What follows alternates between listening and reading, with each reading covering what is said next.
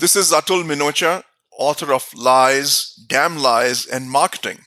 Separate fact from friction and drive growth. And you are listening to the Marketing Book Podcast.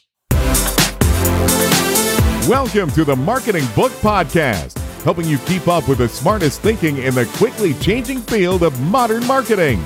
And now, here's your host, Douglas Burdett. Hello, and thanks for joining me on the Marketing Book Podcast, where each week I publish an interview with the author of a new marketing or sales book, and which was named by Forbes as one of 11 smart podcasts that will keep you in the know, and named by LinkedIn as one of 10 podcasts that will make you a better marketer. Don't worry about taking notes. You can find links to everything linkable in this episode's website page at marketingbookpodcast.com. And since you're a listener to the Marketing Book Podcast, and I read every book featured on the show, if I can recommend a specific marketing or sales book or any other resource I know of for whatever challenge you're facing, send me a LinkedIn connection invite with a message indicating you're a listener so I won't mistake you for a spammer and ignore you, and I will do my best to get you pointed in the right direction.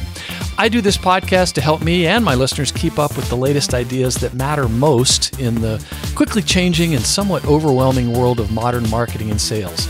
My day job is running a marketing agency that helps manufacturers and industrial companies grow their revenue.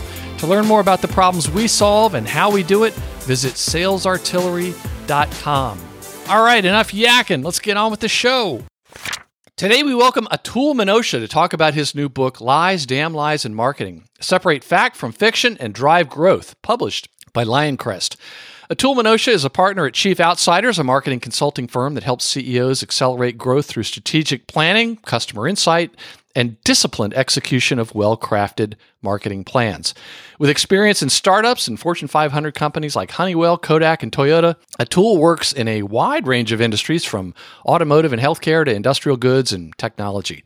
Atul has a degree in mechanical engineering from the Indian Institute of Technology, Delhi, and an MBA from Yale University. He's a professor at the Hult International Business School, a mentor and an angel investor with Sierra Angels, a Vistage speaker, and a Forbes contributor. And, interesting fact, he's a big Pink Floyd fan. Atul, congratulations on Lies, Damn Lies, and Marketing, and welcome to the Marketing Book Podcast. Great to be here, Douglas. Thank you. Thank you for having me here. So, Atul, I do a lot of research for each of these interviews. I read the book, of course, but then I do the really important research. And I noticed that Sierra Angels, which is Nevada's premier angel investment group based in North Lake Tahoe, they're right next to Lupita's Mexican restaurant. And I was just wondering, before you all decide which startups to invest in, do you go load up on margaritas at Lupita's and then come back?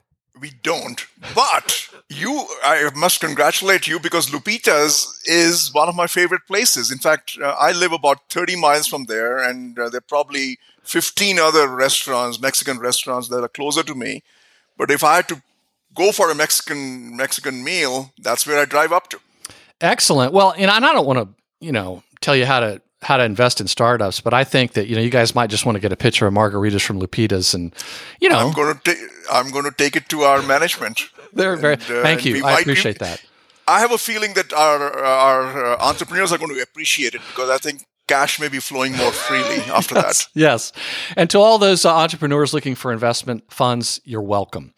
Okay, so about the book, as soon as I saw the title, Lies, Damn Lies, and Marketing, I immediately brought to mind the quote from Mark Twain, as it did for many other people that know that I'm going to be interviewing you. And he said that there were three kinds of liars: liars, damned liars, and statisticians.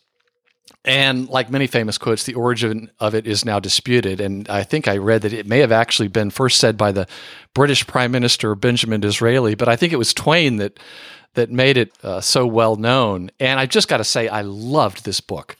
It got me so excited, and I'll explain why. It reminded me in a certain way of a book that was on the podcast about a year ago by Grant Leboff. His book is called The Myths of Marketing, and I'll include a link to that episode in your episode's website page at marketingbookpodcast.com. But he had about 28 chapters, and he was piercing one myth after another about marketing. And I, in a line of work, as are you, where I'm constantly having to explain or correct a lot of myths out there, and I feel like I was taking Zoolander crazy pills sometimes because I hear these things and it worries me. It worries me. I even had a conversation this week with somebody about this. This book, as well as Grant's, it's like I'd entered a support group. So maybe I should set one up with you and me and Grant. But it was absolutely terrific, and I think this book is a great book for CEOs, heads of sales, CFOs, and really anyone who supervises marketers or who aren't necessarily in marketing. But it's even better for marketers who are looking for ways to help their companies better understand what marketing is and how it can help their company grow. And I sense that you must deal with a lot of CEOs, and this seemed like such a great book for them to pick up on a flight. It's not a long book, and read. And what was so interesting to me is which topics you covered. And I think they're really very, very important. I do have to wonder, though, I wanted to offer a suggestion or maybe another free idea like margaritas at Lupita's. But Martin Lindstrom was on the podcast at the beginning of this year, and his book is called The Ministry of Common Sense. And he has a program where there are so many people that want their CEOs to read the book, but they don't want to send it to them. So he has a program where you can buy the book from him, and he'll send it anonymously to a CEO that needs to read the book. And I was just thinking, wow, Atul, you may actually have people come to you and say, I want my CEO to read this, but I don't want to get caught sending it to her or him. So just another idea there. There's no charge for these ideas. So I wanted to start with a couple of quotes from the book and get into it. The first is from page 11. In the introduction. And you write, has your marketing team ever left you feeling disappointed? Maybe they made promises that they didn't or couldn't keep, or worse, maybe it seems like they willfully misled and lied to you. Of course you felt like this. I'm guessing it's at least in part why you're reading this book. Like most CEOs and business leaders, you've probably been burned by bad experiences with marketing. Maybe you've begun to suspect that your chief marketing officer, CMO, and the marketing team have been taking you for a ride with their lies and damn lies, as Mark Twain might have put it. As a result, you might even be wondering if you should simply avoid the problem altogether by eliminating or at least minimizing the role of marketing. If you felt this way, you're not alone in questioning the value of marketing. Let's suppose you're in a boat with your entire C-suite and the boat starts to sink. To stay afloat, you realize you'll have to throw someone overboard. Who's going first? Certainly not the CFO. You'll keep the CFO to the bitter end. No, chances are the CMO is getting tossed before anyone else. Good luck, buddy. Hope you can swim. If someone has to go overboard, it might as well be the person whose contribution is unclear. While this frustration is common, you can't just abandon marketing because of bad experiences or disappointing results. That's like saying, I got shampoo in my eyes and it really stung, so I no longer believe washing my hair is good for me. Marketing can't and shouldn't be avoided. Doing so will only lead to a whole host of problems and significant underperformance. Every year, a New York-based market intelligence and business analytics company named CB Insights conducts a study of private companies that have closed shop in the previous 12 months, analyzing the factors that contributed to their failure. Let's take a look at what they have identified as the top 10 reasons well-funded companies fail. See if you notice a recurring theme. And then on this page, you've got a graph, and I'll explain. It's basically, you're saying that 8 out of top 10 reasons for failure can be avoided with good marketing. And the biggest one at 42% was no market need. And then the next two at around 25% were out of cash and team issues. And then the following 7, where each one was between 13 and 19%, got outcompeted, pricing cost issues, which we're going to talk about, a weak business model, user unfriendly, ignored customers, poor marketing, and product missed time. And you write that, as you can see, 8 of the top 10 reasons for failure could have been addressed by better and timelier marketing. Everything, in fact, except for out of cash and team issues, which I mentioned.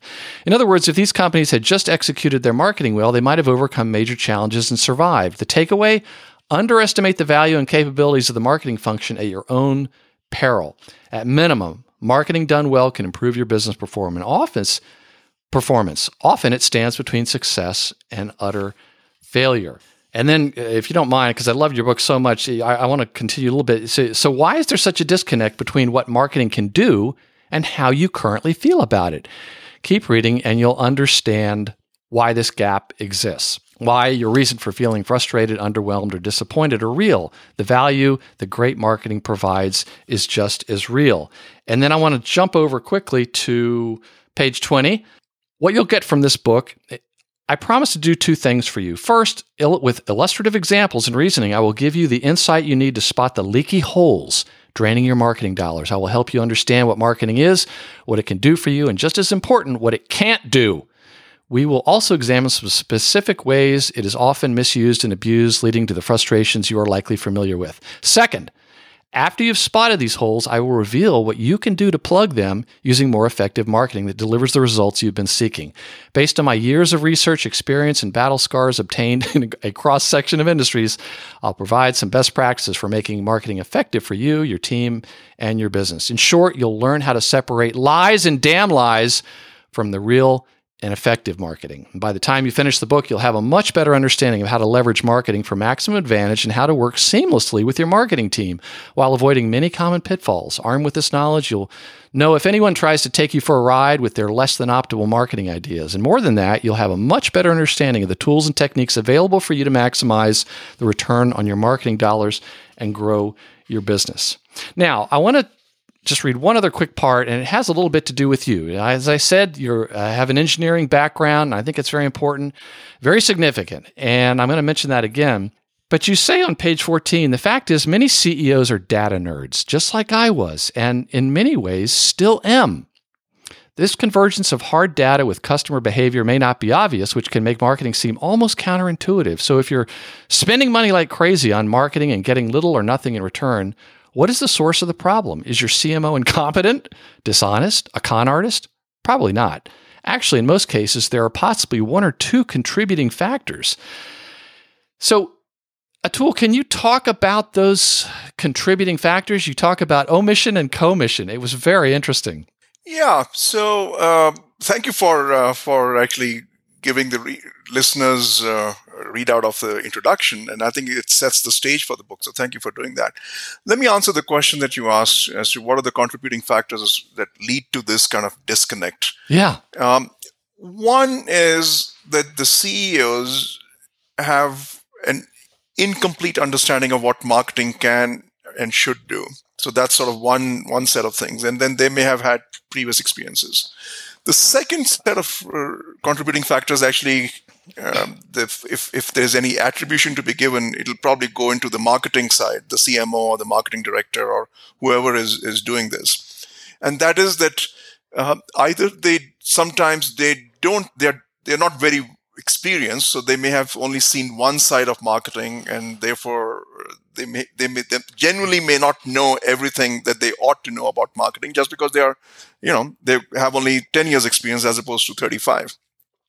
But it could also be, which is actually where the term lies and damn lies comes, and is that the marketeer may know everything he or she ought to know, but they also feel that they have to promise more than what they can deliver, because unless they promise that, the CEO will fire them or will never hire them, or I don't want to look like an idiot in the leadership team meeting because I'm the only one who comes across as a naysayer. No, sorry, we cannot do this. So I think marketing people can often get sucked into overcommitting, either because they don't know any better or because they know a lot and they feel that that's the only way to stay at the table. Right. So you write now. Once again, you're an engineer. You have engineering background, and your marketing career began when you were dragged, kicking and screaming, into marketing. Tell us what happened. Correct. Yeah, so as a kid growing up, I was interested in designing cars and decided to join IIT, or the Indian Institute of Technology, Delhi, to do my mechanical engineering. I chose mechanical over electronics or electrical because, heck, I wanted to design cars. And during those days, cars were mostly made of iron. There weren't too many semiconductors in there. I was very fortunate that upon graduation, I was hired by Toyota for their India project. They were not making anything in India at that time, and they were planning to make a pickup truck, a Toyota pickup truck in India. So I was the 19th employee in that project group, and the CEO welcomed me on the first day and said, "Well, welcome, and we're going to put you in marketing. You are the second person in marketing. We have one person that you will report to, and now the two of you form the marketing department in this group of 19." And the CEO himself, he was in his, I think, late 60s at that time. He was a mechanical engineer himself and a practicing mechanical engineer. So he understood my protest that I gave him that, hey, I spent 5 years doing engineering and I want to be an engineer and blah, blah, blah. Why are you shoving me into marketing? In fact, I even went on to say that in my view, marketing and salespeople are charlatans. I mean, they got their hands in other people's pocket. I don't want to be that person. Please, please, please don't do that to me. You probably felt like you lost a bet. No, and actually the interesting thing is the CEO, he was very sympathetic because he himself was an engineer and he probably had even a stronger low view on sales and marketing types. Okay. So he had that smile. Now, yeah, I know exactly how you feel. I feel the same way.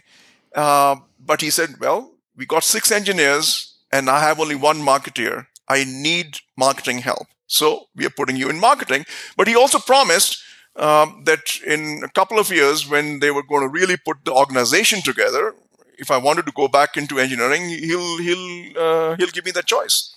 So off I went and said, okay, at least I'm in the right spot. At least I'm at Toyota, which is the world's best company, and I'm just starting out. So heck, why not? Let's start with marketing.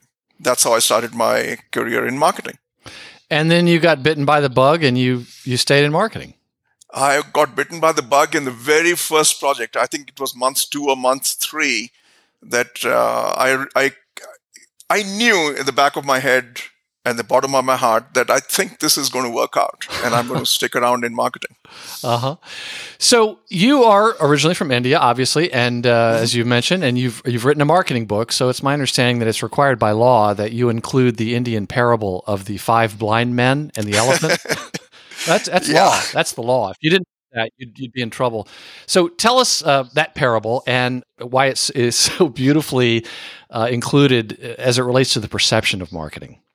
Yeah, no, and I would have included that parable even if it wasn't required by law, because I think it makes perfect sense in describing the challenge marketeers have when they're dealing with people who are not schooled in marketing. In other words, let's say you're a marketeer and you're talking to the CEO, who is not from the marketing field, let's say. Like the CEO when you started at Toyota, a mechanical engineer in his 60s. Yes. And yes, exactly right. And CEOs come from different backgrounds, right? And then some of them do come from marketing, but in most engineering firms, they're usually not from marketing. I mean, if you're a P&G CEO, chances are that you came from marketing. But if you are a Honeywell CEO or a General Electric CEO, you're likely not to have come from marketing. You may have spent some time in marketing, but that's not where you spent most of your career. So what I found in my dealing with different CEOs and presidents, both at Fortune 500 as well as small to mid-sized companies, was that CEOs have an incomplete understanding of marketing. So what they know about marketing is not wrong. In fact, it is correct. But it's only maybe 20% or 30% of what marketing is or should be. I mean, I'll give you an example. At any setting, if I ran into at any networking event, let's say if I was talking to a CEO that I haven't met before, and we sort of are over a glass of wine, we are learning about each other. And once they discover that I do marketing, they say, "Yeah, I'll call you when we do a website, or when we are talking about SEO. That's when I'll call you." And yes, marketing does websites. Yes, marketing does SEO, but we do a whole lot more.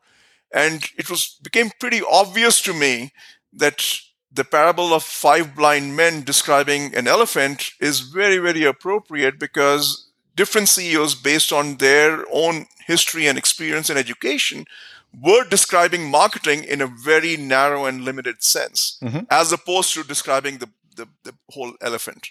Right. And we should explain that these 5 blind men walk up to this elephant and they feel different parts of the elephant. So in other words, one person grabs the leg and says, "Oh, this is like a tree." And another person grabs or touches the side of the elephant and thinks, "Oh, so it's like a wall." And another man grabs the tail and says, "Oh, it's like a rope." And another person grabs the trunk of the elephant and says, "Oh, it's like a snake." So none of them were wrong. It was just a limited view. And that's why it's such Correct. a great parable to include. And I was just kidding about being required by law. I've got lawyers on staff here. They'll take care of you. So You have to use them since you're paying them. yes, that's right. That's right. So let's get the most basic question out of the way, though, which is one I guess you probably answer all the time. I certainly do when I'm talking to civilians. And when I say civilians, I mean non-marketers.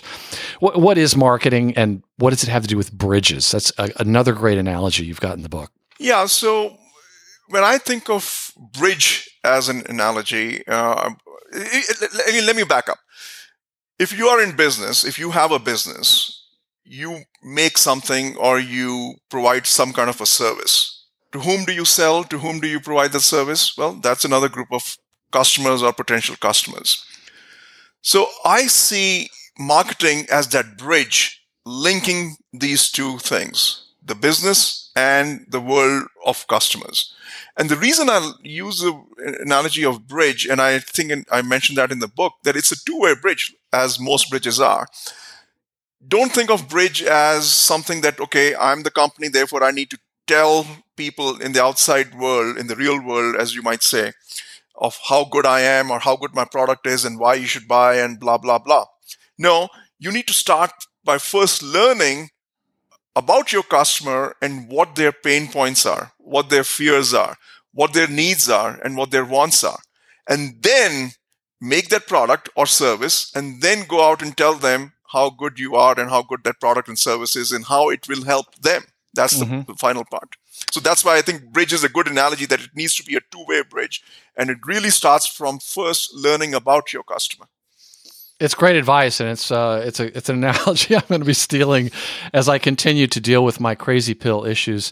You're right. It's not just for communicating the value that you deliver through your products and services. It also needs to function as your conduit for learning about your customers, potential customers, competitors, and the entire marketplace.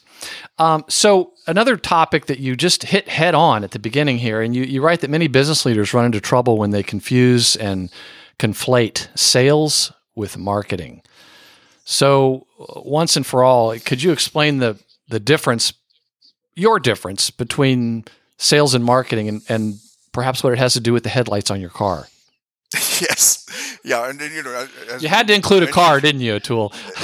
Yeah, exactly. Yeah, because that's where my roots are, right? Yeah.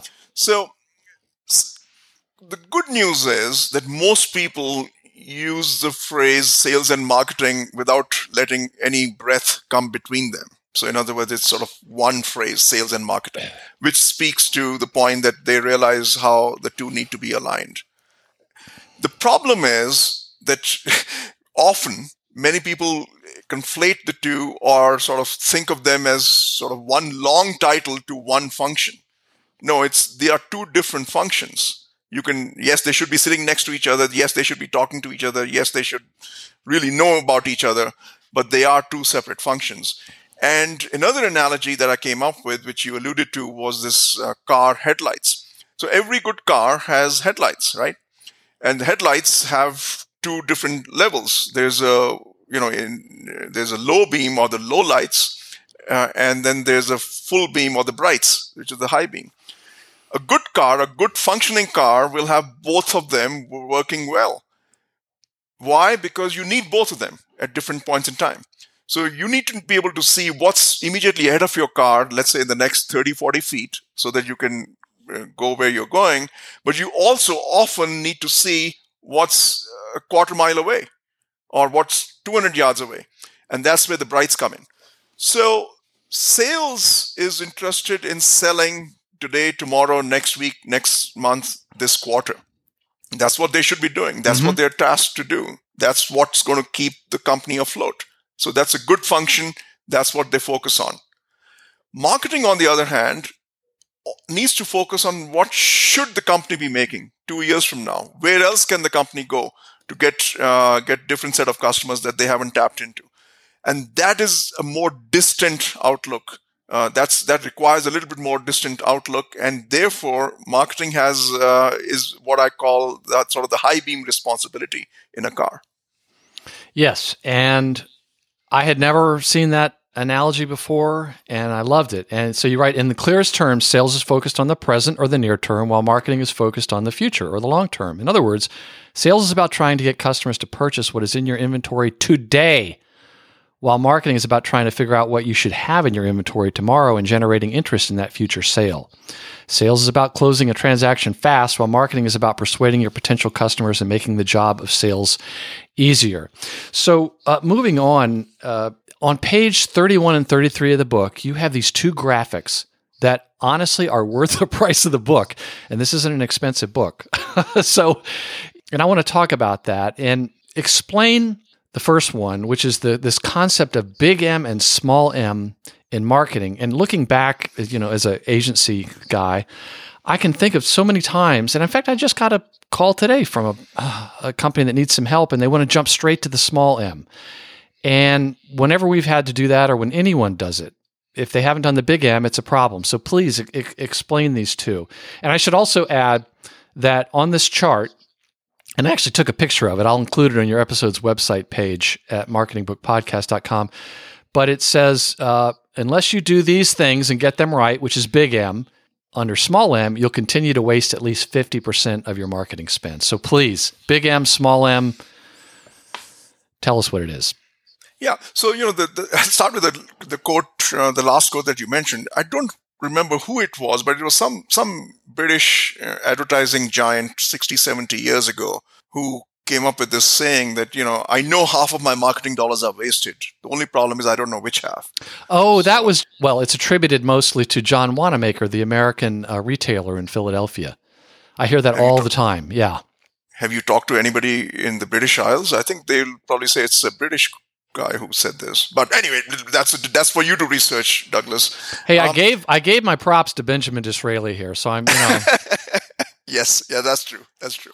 So anyway, getting to the point here, most of the marketing that we as consumers or even as company people get to spend money on or get to see or get to experience is what I'm calling small M marketing. So that's real marketing, website advertising, trade shows, brochures, billboards, radio spots, logos, webinars.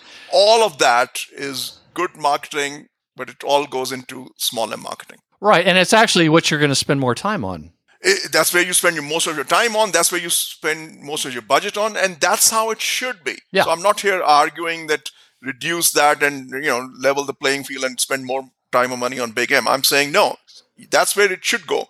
I'm simply suggesting that to make sure that you get full ROI on your small M marketing spend. So in other words, instead of wasting half of your marketing dollars, you waste only 10% of your marketing dollars or 5% of your marketing dollars. The only way to ensure that is that you should take some of your money and do what I call big M marketing, some of the more foundational work, deciding who your customers ought to be, deciding and learning about them as to what their pain points are, how you should message them. And when it comes to messaging, one of the common mistakes B2B companies make is that they say, well, we are talking to data nerds, we are talking to engineers, we are talking to PhDs. So let's give them 5 pages of reports and data and all that, and they'll be impressed. Usually it doesn't work that way. And then if it doesn't work that way, what do? We ship them 5 more pages of more data. Right. So all that, you have to sort of get away from all that and do the big M marketing stuff and figure out what the customer pain points are. And usually you can convince somebody that they should be buying your product or service by telling them just 3 things about your product, 3 things about how your product or your service will make their life, your potential customer's life, easier and better. That's all it takes. You don't need pages and pages of data and comparisons and whatnot. Right. So big M is strategic and small m is tactical, and they're very important. Just like peanut butter and chocolate, they work really well together. And under big M, it's what you call insights, which is like our why and company and customer and competition. And the strategy is like your segmentation and the design of your products or your services and how you're differentiating yourself and positioning yourself, and pricing, which we're going to talk about, and even your messaging, which you just mentioned, and the execution, are all the things that you just mentioned there. It just seems like the majority of companies, and in my experience, they want to jump straight to that. And you even have a story in here. If we have time, I'll ask you to talk about that. But let's just go just a little bit further into the small m. And you actually divide small m into two areas, which is just so helpful. And again, this is all the tactical things that are so important. And you have what you call short-term diminishing returns and long-term and scalable. So can you explain the difference of those two? This is the second chart that I mentioned. The activities that make an immediate short-term impact, and then the activities that take time to make an impact. Mm-hmm. I'll give you two examples from that, from those two different categories. Think of coming up with a new company name or a company logo. The moment assuming that it's done well and generally it's well received, chances are that as soon as you make that change, you come out with a new logo or a new tagline or even a company name, you'll get positive feedback from your customers and your prospects, and they'll notice you. But guess what? 3 months, 4 months from now, they'll take that as a given. I mean, you're not going to receive any more compliments for the thousands of dollars you spent on developing a new logo. You got that bang for that buck 6 months ago when you launched that logo. So in other words, that had a short term, but a very diminishing kind of return on that dollar. I'm not saying you shouldn't do it, but recognize that that's the return you're going to get. It's a one-time deal. On the other hand, a good example of where you might get benefits in the long term, but you'll certainly not notice any benefit in the short run is SEO. I tell my clients that, and of course, you can have good SEO firms and bad SEO firms. But I tell my clients very honestly that the problem with SEO firms is that you will not know if they are good or bad for at least 9 months. Why? Because whatever they do, good or bad, will show up in your results or not show up in your results. It'll take 9 months to germinate. So you have to be very careful in who you choose, and make sure that you come with good recommendations and you interview them well and all that. So that's an example of things which will not show up in the first month, 2 or 3, but you'll have to wait for the effects to show. And then those are usually scalable effects, because a good SEO work will give you dividends for months, if not years. Mm-hmm. The thing that I like so much about this is it helps to manage expectations, so people can see what's going to happen there. And I think of it as like planting crops or fruit trees or an orchard or something like that. Yep. Once it gets going, it can be an enormous competitive advantage. You're building a trench around your company, particularly as it relates to content. Let's go a little bit into Big M marketing. And what was so interesting to me is that at the beginning of this book, you talk about this idea of emotions. And I'm sorry, but I have to remind the listener, we're talking to an engineer here, okay? So you write that good marketing isn't just about finding more people to reach or how efficiently you're reaching them. It's also about how strongly you're impacting your audience on an emotional level. And that's not a data point you can readily track. Explain why you have an entire chapter on this so early in the book. Yeah, and I think it's a very important piece, especially as it relates to B2B companies. B2C companies usually recognize the importance of emotions that they need to sort of influence in their customers. But B2B companies either ignore that or willfully choose to stay away from it. So, I mean, you mentioned my interest in Pink Floyd. So, yes, as an engineer, my engineer friends think that I've gone to the dark side. I actually think that they're probably very suspicious of you. Yeah. But poor Atul, he seemed like such a good guy. Yeah. What got into him? Yeah. Yeah. So the truth is that all of us, whether we are nerds, whether we are PhDs in engineering or whatever we are, we have emotions. We may be in denial, but we have emotions. And this is something, frankly, I actually discovered this from first-hand experience. I'll give you a short story which I haven't mentioned in the book. So this is a little outside the scope, but actually in scope because it's very relevant. So 30 years ago, 25 years ago, whenever I bought a car, I would create a spreadsheet. Okay, I'll have my 5 different models that I'm considering. What's the engine horsepower? What's the torque? What's the, what brake pads are they using? Or what kind of suspension they have? I'll have a comparison thing. And I'll make my choice and then feel very good about it. Then later on, I realized that, before I created the spreadsheet, I pretty much knew which one I wanted to get. I was simply doctoring the spreadsheet to help me feel rational about the decision that I had already made. Exactly. So that's now, for the last 20 years, the cars I have bought, there's no spreadsheet associated with them. I know what I want. If it looks good, if it's got the right color, I've already done enough research from experience that, I make sure that it's either well-reputed companies and all that. But I don't have to know what torque and what engine horsepower, because heck, even though I'm an engineer from a premier institute, I cannot match 10,000 engineers at Mercedes or BMW or Honda or Toyota. So who am I to think that I'll do my spreadsheet analysis and say, this is better than that? I have to trust them. And I should go by what I know about me, which is what colors I like, if I like this shape or not. And that's how I make my choices. And I would suggest that in the B2B world, you still have to, of course, give them data. They're not going to choose based on the color of your product or the box it comes in.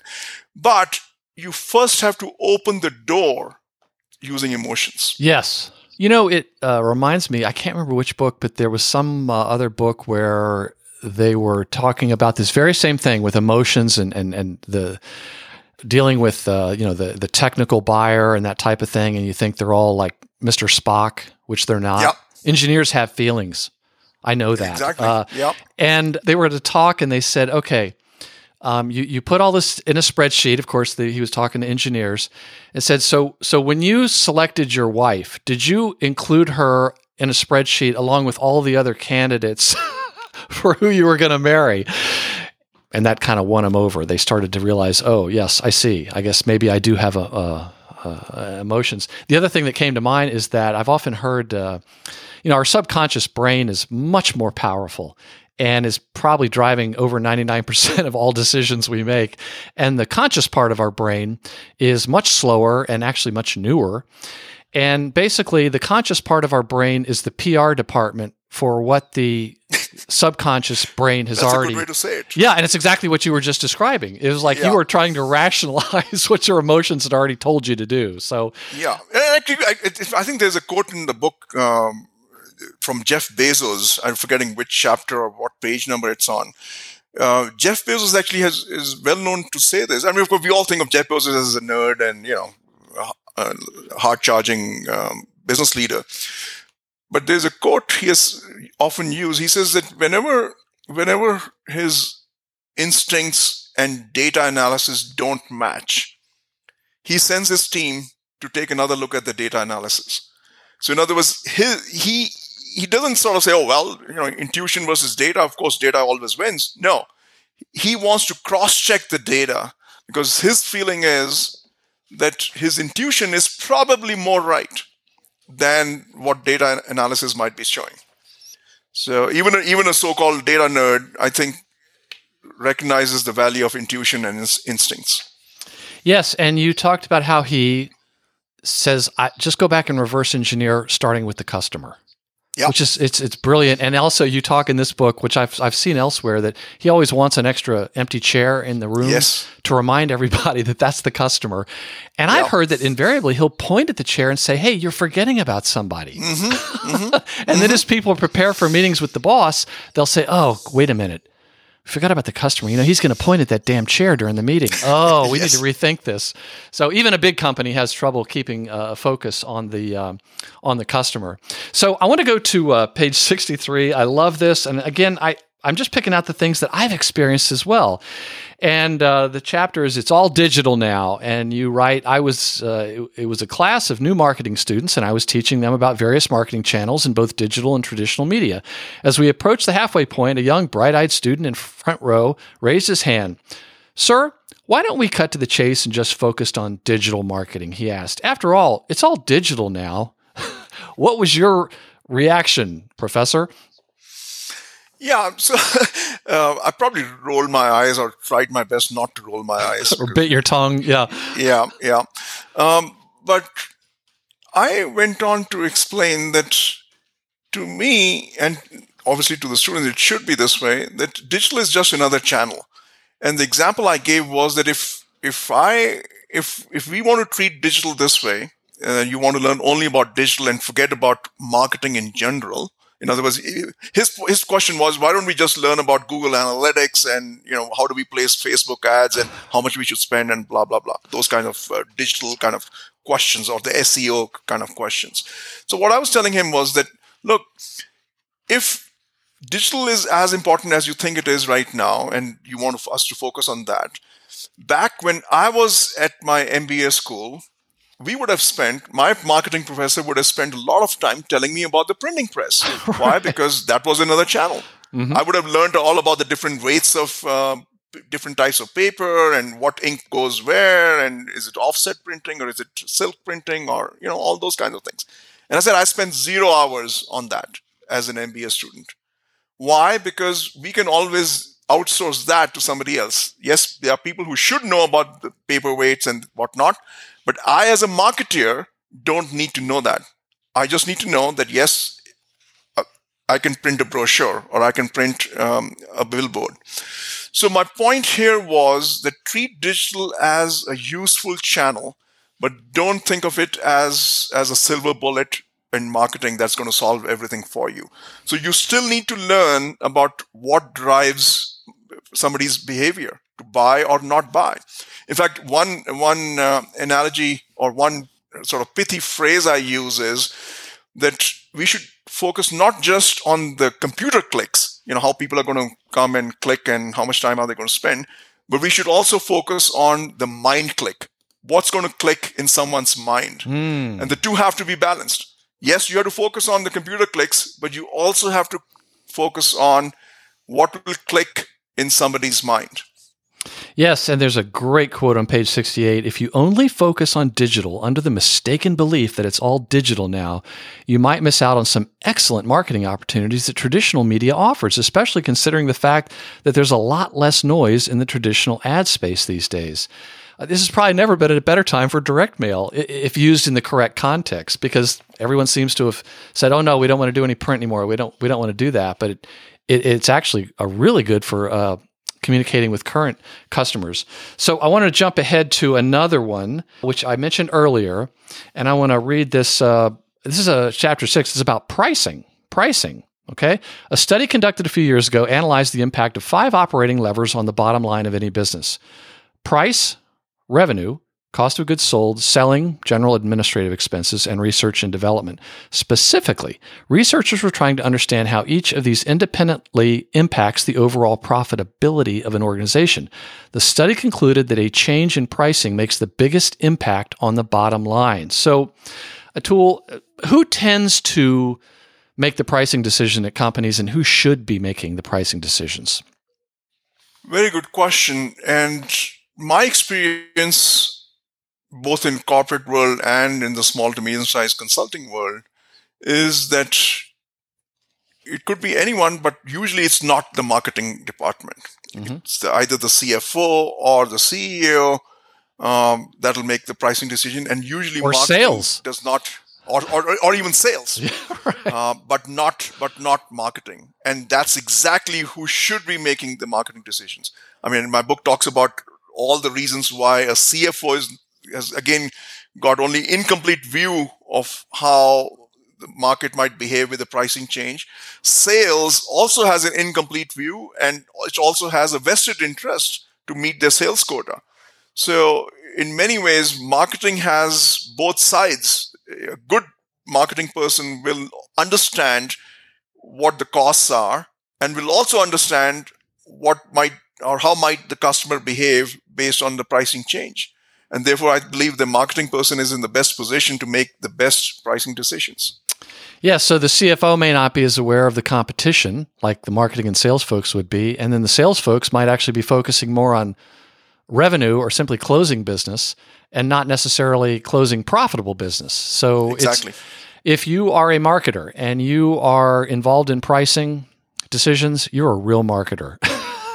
And it's funny because sometimes I'll talk to companies and I'll hear them say, we've grown this business over the last 25 years and we haven't done a bit of marketing. And I think you and I know what they mean by that. They haven't done any promotion or paid promotion, Yes. let's say. And I'll say, well, interesting.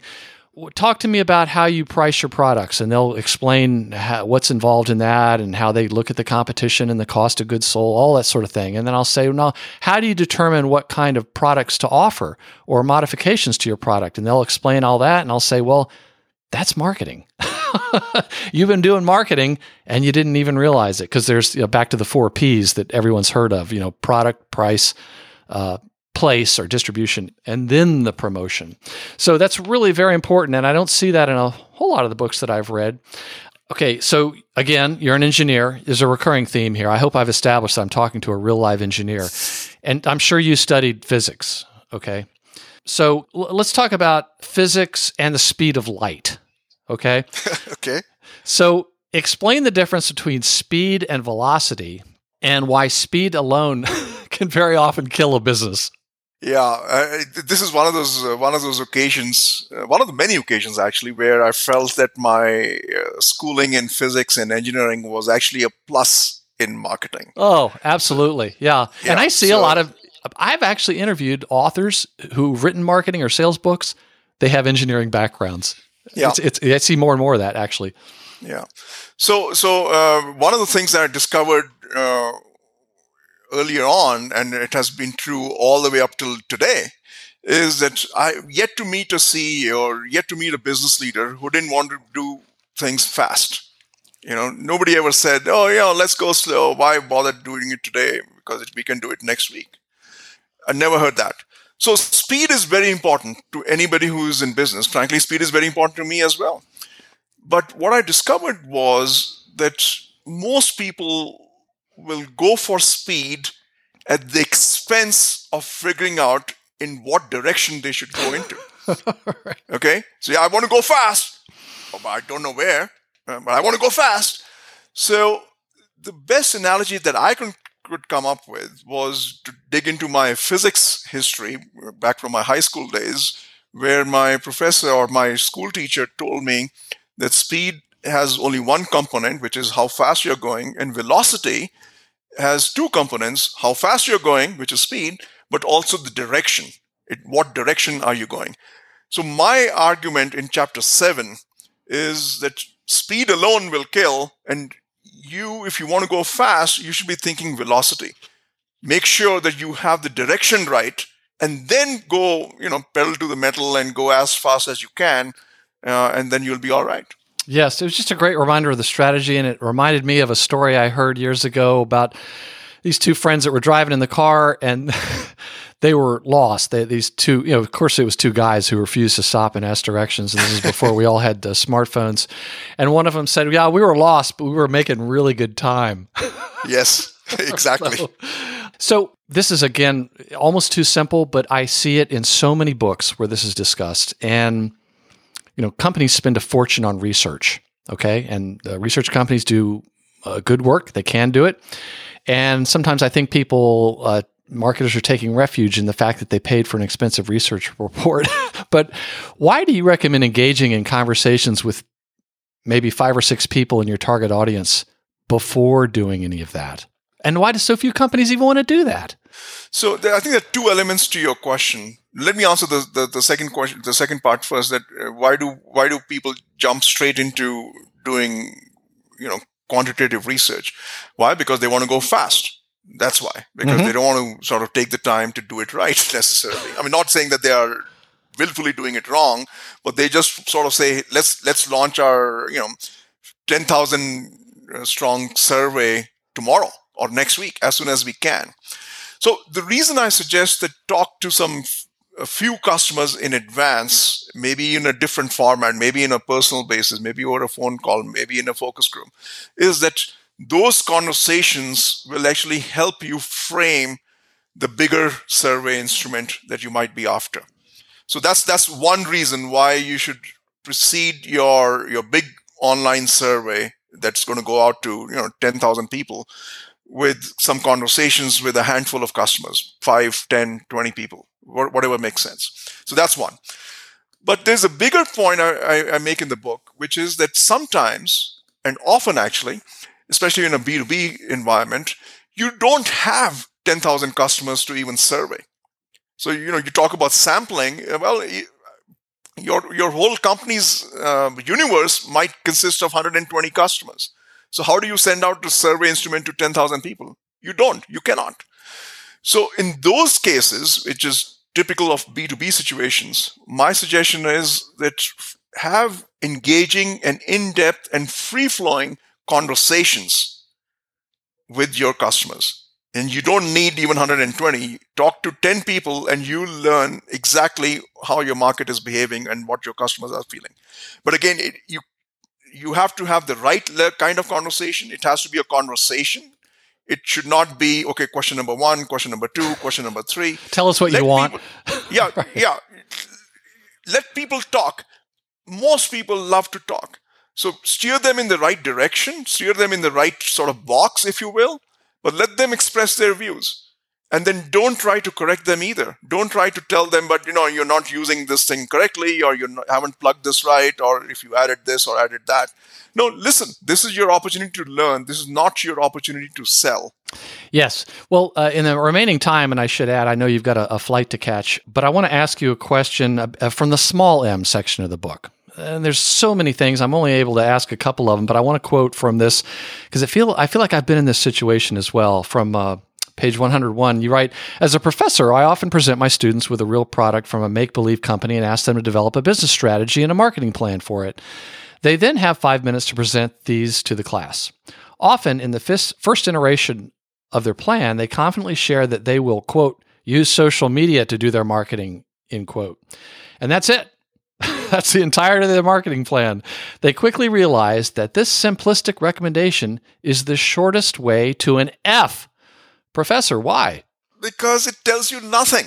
It tells me nothing as a professor. If you are a CEO and if your marketing person says, I'll use social media for my marketing in 2022, that tells the CEO nothing. Frankly, it tells even the marketing person nothing as to what exactly that person needs to do. Which social media are you going to use? Why? What is the social media going to be used for? Are you going to send a blog? Are you going to send a picture? What is the blog going to say? And why would your customer even care to read? Why would your customer even feel better after having read it? What images are you going to use?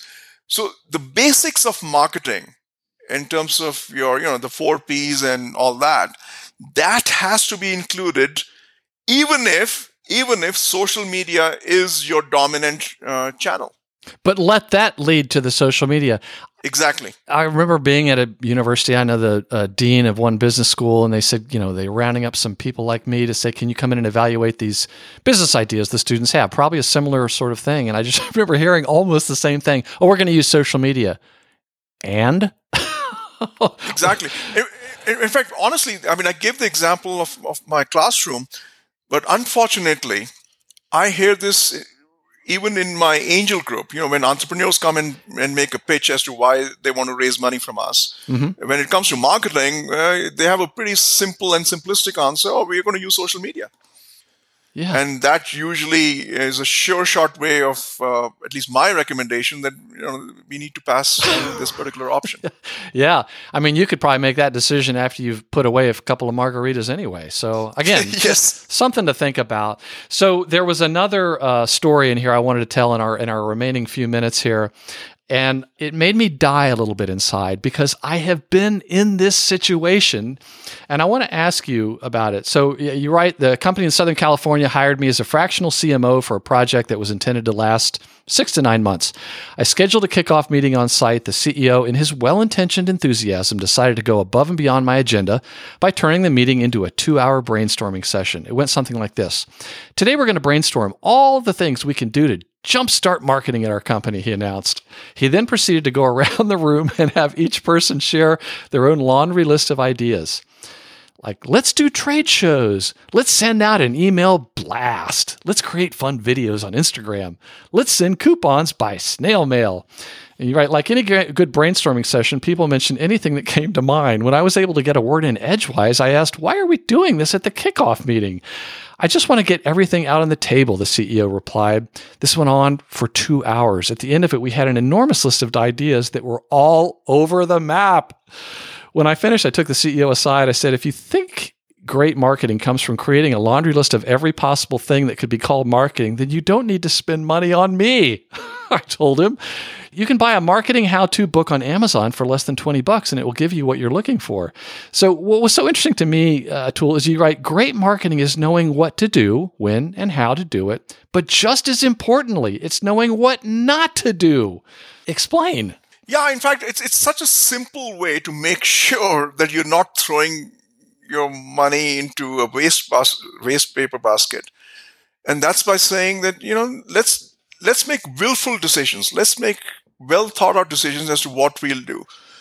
My whole point, what you read from the chapter was that it's not just because you can think it doesn't mean that it's a good idea. So the whole idea should be understand again who your customers are, understand how your product or service is going to help them, and then what does good marketing need to do to make sure that that bridge is established. That's all you need to do. Don't throw money away on all the things that you can think of.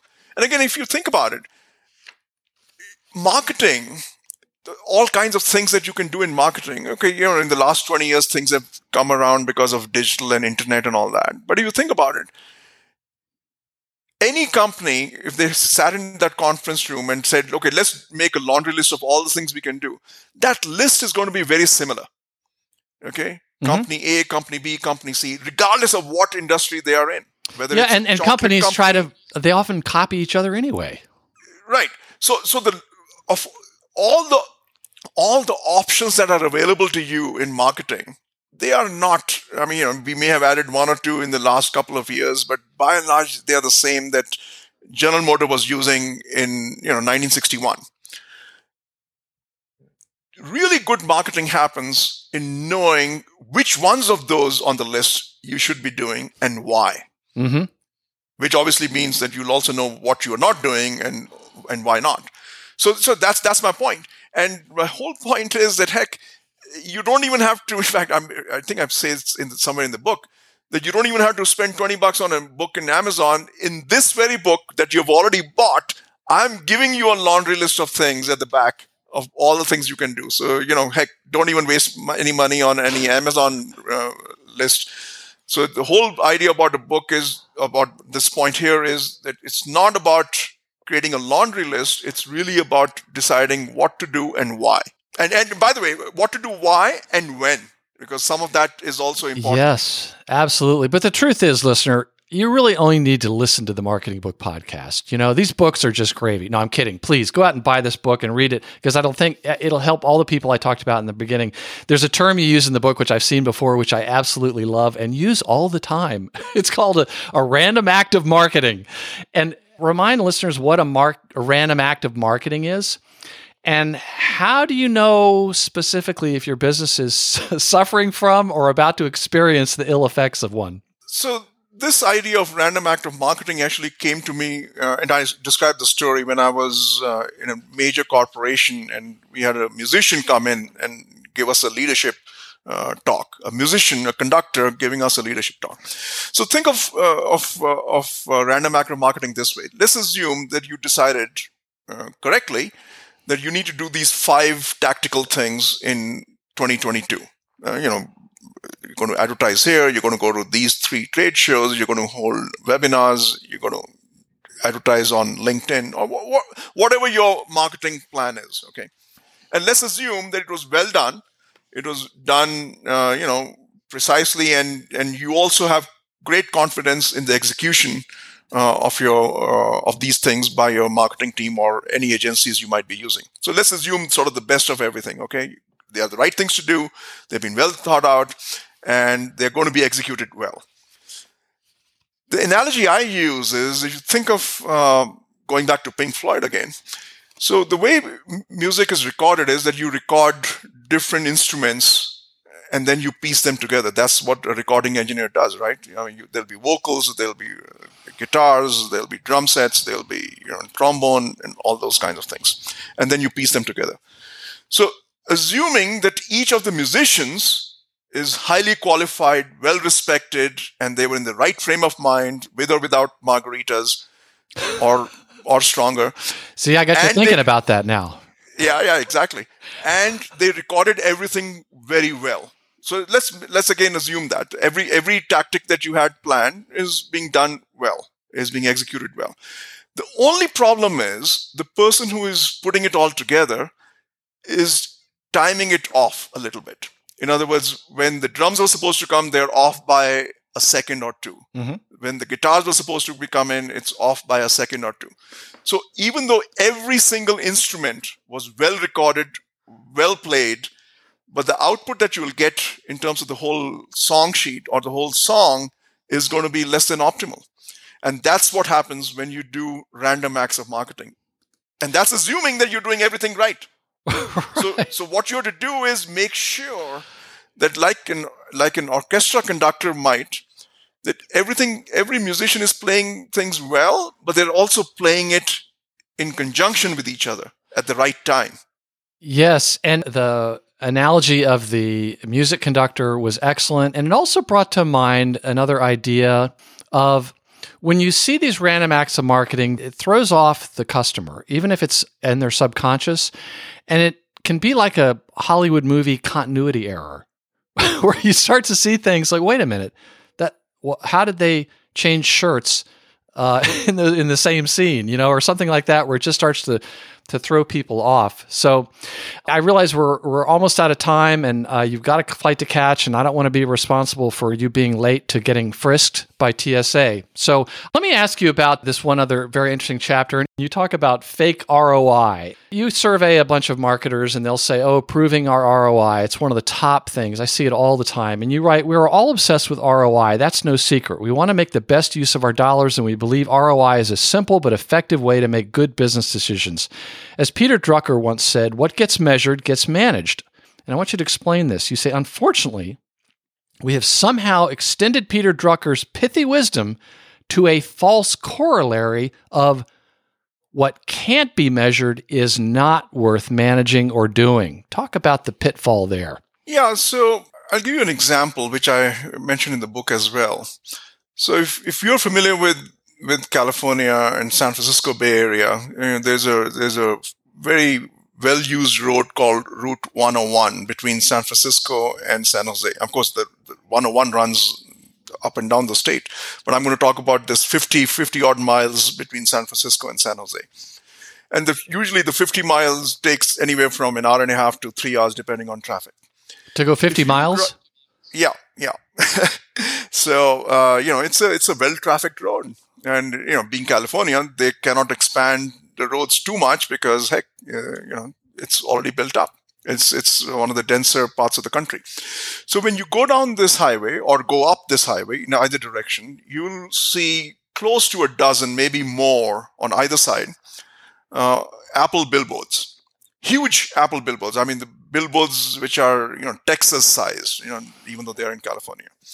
And most of them are used for iPhone advertising. It'll typically say shot on iPhone, and they'll have customer photographs that some, great customers have taken some great photographs, and they showcase those images on these billboards. So my point here is that we get so obsessed with ROI, and we choose not to do things just because we cannot measure ROI.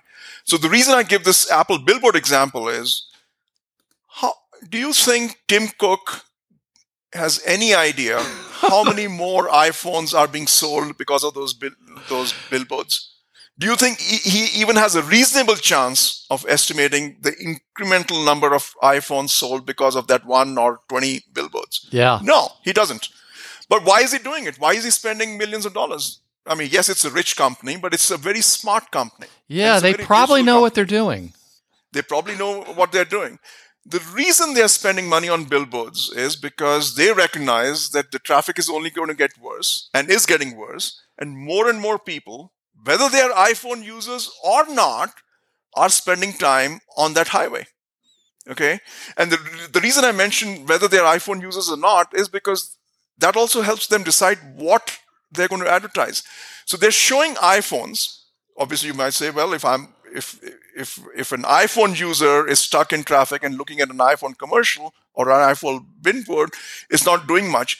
But heck, they are showing a billboard of what an iPhone can do, shot on iPhone. So even if you are an iPhone user, you have some interest in knowing what your phone that's sitting in your car is capable of doing. And if you're not an iPhone user, then of course, it tells you what an iPhone can do. So what I'm saying is all this thinking has gone into deciding A, we should have billboards over there, and B, what we should put on the billboard. Because that way we'll get both iPhone users and non-iPhone users and have some positive impact on both categories. And yes, we will not know how many more iPhones we sold because of those billboards, but that's okay. Yes, just to underscore that, you're right. I want to make it clear I'm not opposed to ROI. I'm an engineer. Yeah, you're an engineer. Thank you. For once, I didn't have to say it. But when it can be reasonably connected to a campaign, ROI is great. However, sometimes you have to pursue that right brain intuition in your marketing, creating and promoting the vision and message of your company in ways that might not be so easy to measure. Indeed, if you insist on attaching clear ROI to everything your marketing team does, you're going to miss out on some really effective and creative ways to build brand visibility. So there's other chapters on data and the mythology and idiocy of trying to crack the code on Google. It's all true, people. And another section on automation, about how automation often accelerates a bad process to begin with. It reminded me of the notion in advertising where nothing kills a bad product faster than really great advertising. And instead, a lot of times it's automation is not the problem, it's your process. And then just so the listener knows, there's a whole section on tools, why we're obsessed with tools, the folly of it, why you probably don't need one more tool. There are about 8,000 of them, software tools out there now. But I want to ask one last question about the book before we close out. And that's from the very last chapter in chapter 19. And I loved it. And it as it relates to getting, marketing providers for your company, services like from a company like ours or any number of these different people that are all kind of blended out there. Explain why you have this sentence. To a hammer, everything is a nail. Yeah, that's a very good question. And I think it's a good summary of what this chapter is about. So, as business owners, we rely on different providers. So, there's a market research firm or an SEO firm or a website company firm or a company that manages your billboards or outdoor advertising or somebody who does your trade show events and whatnot, right? My experience is that most companies, even though they are specialists, they'll claim to do overall marketing strategy for you. So if you're a B2B company, a mid-sized company, and you don't have a full-fledged marketing department of yourself, so you get tempted. Oh yeah, let me hire this SEO firm because they'll offer to do an overall strategy for me as well, which could be very useful. The only problem is that if you are an SEO firm, very likely, almost guaranteed, that one of the things you will recommend as part of your overall strategy is you need to do better SEO. If you are a web developing company that's doing an overall strategy for your client, surprise, surprise, you should need a new website. Have I got a website for you? Yeah. Exactly. So you have to be, if you're a business owner, if you are a CEO, you have to be very careful in who you ask for what. So in other words, don't ask any specialist to do an overall strategy because you're really not going to get an overall strategy. Hammer is going to keep looking for a nail till he or she finds one or pretends to have found one. Yeah, so that's a great idea to ask, tell us about your business. What is it that you do primarily? Let's see, let me just quote from page 187. Watch for and weed out self-serving marketing providers who overstate their abilities and claim to take a holistic view of your business situation without any credibility or experience to back it. Instead, look for an experienced marketing professional who has the years and scars to take a holistic approach and has only your interests in mind when making any recommendations. So, Atul, if readers took only one thing away from the book, what would you hope it would be? Good question. And, true to form as an engineer, I'll give you 2 instead of 1. Well, and just to be fair, it's not a fair question. Yeah. So I think if there's one takeaway or two related takeaways I'll give your audience is that marketing is really too important to be dismissed by any CEO in any business. Mm-hmm. So regardless of how bad your experiences have been thus far, it's far too important for you to ignore it or to dismiss it. And there's the second related point I want to have your listeners take is that great marketing can be done in spite of your bad experiences. In fact, the whole book is about how and why the bad experiences happen and how to avoid them in the future. So those will be my 2 big takeaways from today's talk and the book. Excellent. And that also brings to mind the idea of the shampoo. I read this that beginning of the book a while back, and I've already used that expression a couple times. The first time I used shampoo, someone would say, it got in my eyes and I don't like it, so I'm not going to use it anymore. It's like, well, wait a minute. There's more to it than that. Your answer also brings to mind David Packer's famous quote of marketing is too important to be left to the marketing department. Very true. Which is not to say you don't need a marketing department, but it's more than just what those folks can do for you. So yeah. It was true then. It's even more true now, I think. Well, what's one thing a listener could do today to put in action one of the ideas from your book that we've talked about, or just to get them kind of committed to doing something, moving in the right direction until the book arrives? Okay. So I'll give you something that they can really do today. I mean, otherwise it's not I wish I could. Look into what you're doing for marketing in your company, okay? And and be honest to yourself. You don't have to tell anybody else. Answer the question, are you doing any random acts of marketing? Because that's a very easy thing to do. You don't have to do anything. You don't have to read anything. You just have to introspect. You just have to look at your own marketing plan and see, are they well coordinated? Or are you running out of a laundry list, or did you make the choice? And are they linked to each other? Is your blog coming out? Is your blog on a certain topic coming out at exactly the the trade event is happening, so that the 2 can reinforce each other? Whatever your thinking is, make sure that there is that thought process reflected in your marketing plan. So check on whether you're doing random acts of marketing or not. That is such excellent advice. And just from a personal standpoint, I was reading through your book, and we didn't get to talk about this section, but it was about that. Is this related to anything? Is it helping us? Is it doing anything at all for us? Guess what I did this week? We got rid of our Facebook page. It was doing absolutely nothing. Yep. We weren't even checking it. It had very low reach, like 1%, and it had even lower engagement. It was like, nothing against Facebook, but this is not how we get customers. It was sort of like to show we got a Facebook page and we put it up, 10, 15 years ago. So, yeah, and actually, I'll give you a personal story on this, Douglas. When we were launching this book, my publisher also said, we'll help you with LinkedIn, Facebook, and Instagram. And I said, you know what? I'm going to make it very simple. Go only LinkedIn. No Facebook, no Instagram. And I'm not saying that my audience is not using Facebook or is not using Instagram.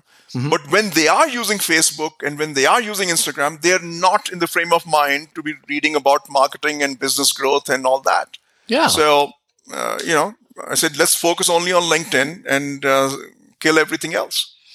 Excellent advice. Yeah, I hope they appreciate that advice you were giving them, because it would probably help other. No, they did. Yeah, they got it right away. Yeah. So, looking back, what books have most inspired your working career, Atul? You mean my physics and engineering books? Yeah, I want to know all of them. Yeah, right. I mean, what books? And they don't have to be business books, but which books have had looking back? Or represent sort of a milestone, a turning point for you? I'm probably going to miss lots of them because memory fades over time. But I'm going to list a handful which have influenced my my marketing career, at least in the last 15 years or so. And one of the books that comes to mind is Thinking Fast and Slow. And I think you kind of alluded to that by Daniel Kahneman. He's one of the very few non-economists to have won the Nobel in economics. So that's sort of another thing to his credit. So he wrote this book, which really talked about two brains, and thinking fast is the primal brain, and thinking slow is the rational brain. So that concept from that book was a big influence on me. Guy Kawasaki's Art of the Start, even though it's not really a marketing book, but I think it's a book about how do you build that bridge, that you have an idea and then you hope that you have some customers. What do you need to do to build that bridge? It's, again, like I said, it's more than marketing, but that way of looking at things I think is very, very good. Fooled by Randomness by Nassim Nicholas Taleb. I don't know that sometimes this again relates to the ROI kind of conversation. Sometimes we look for attribution when there isn't any. So, to recognize that sometimes things happen just because things happen. So not every success and not every failure can be attributed 100%. So that recognition came from that. The Infinite Game by Simon Sinek. I think that's a very, very positive, healthy attitude that has influenced my entire life, actually. But frankly, his book came much too late. Obviously, I didn't read it until it came out a few years ago, but it really resonated with me. And then the last book I will mention is by Patrick Lencioni, called Getting Naked. And again, it's not about margaritas or anything like that. It's about being humble. It's about being self-aware and being willing to share your own understanding. In other words, just because you are a consultant doesn't mean that you know all the answers. So it's okay for you to acknowledge what you don't know.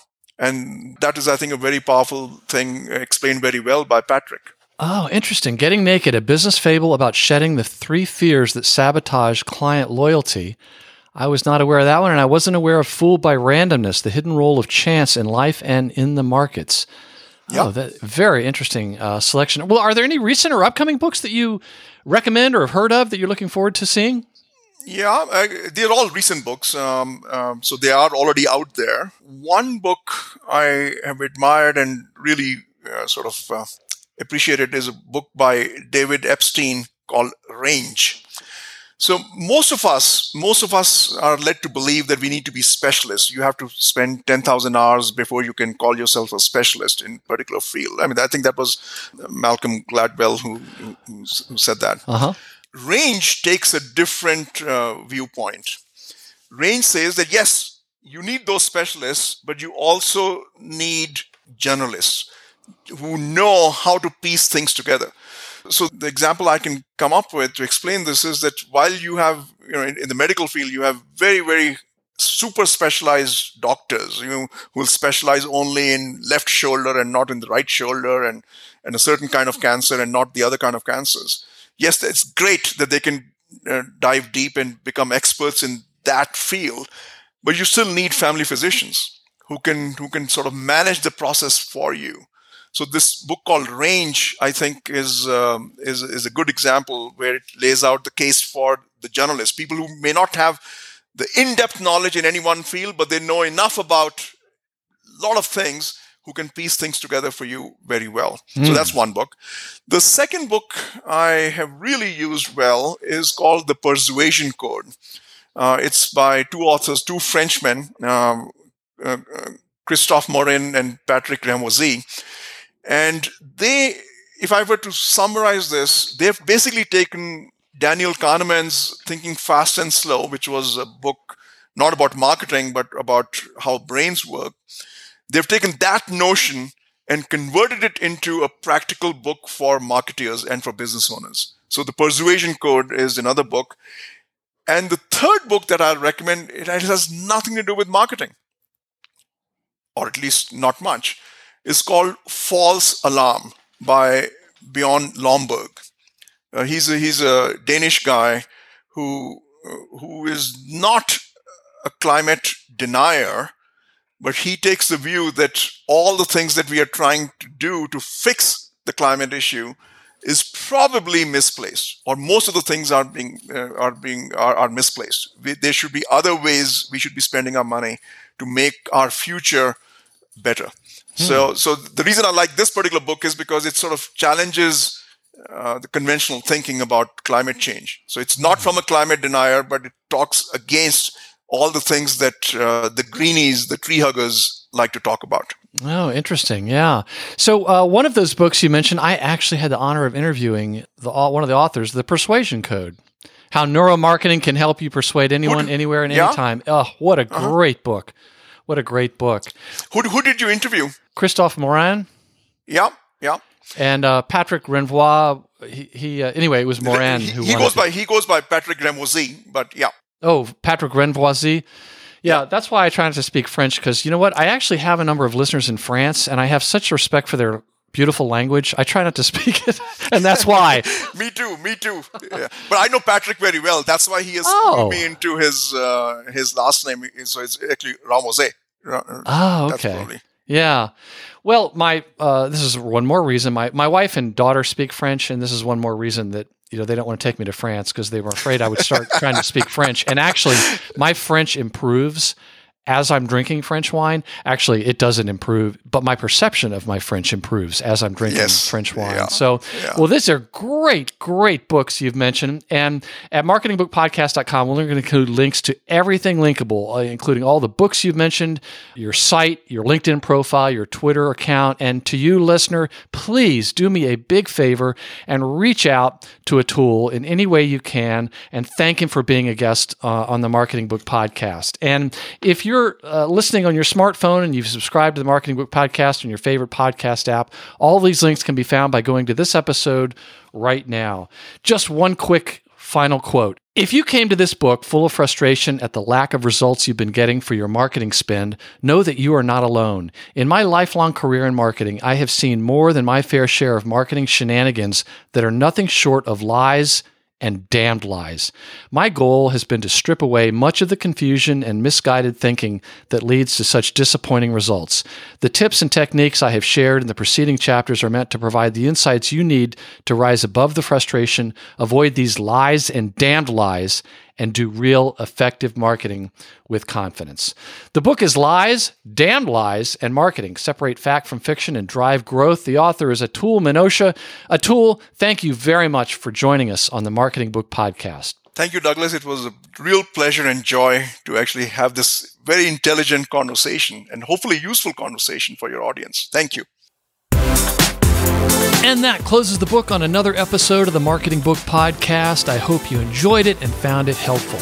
If you are one of the hundreds of listeners who have left an iTunes review, let me return your kind favor by mailing you some Marketing Book Podcast bookmarks and laptop stickers. Just send me your mailing address anywhere in the world, and I'll drop it in the mail. And since you're a listener to the Marketing Book Podcast and I read every book featured on the show, if I can recommend a specific marketing or sales book or other resource I know of for whatever challenge you're facing, send me a LinkedIn connection invite with a message indicating you're a listener so I won't mistake you for a spammer and ignore you, and I will do my best to get you pointed in the right direction. And remember the words of the entrepreneur and author Jim Rohn, who said, "Formal education will make you a living. Self-education will make you a fortune." Thanks again for listening to the Marketing Book Podcast.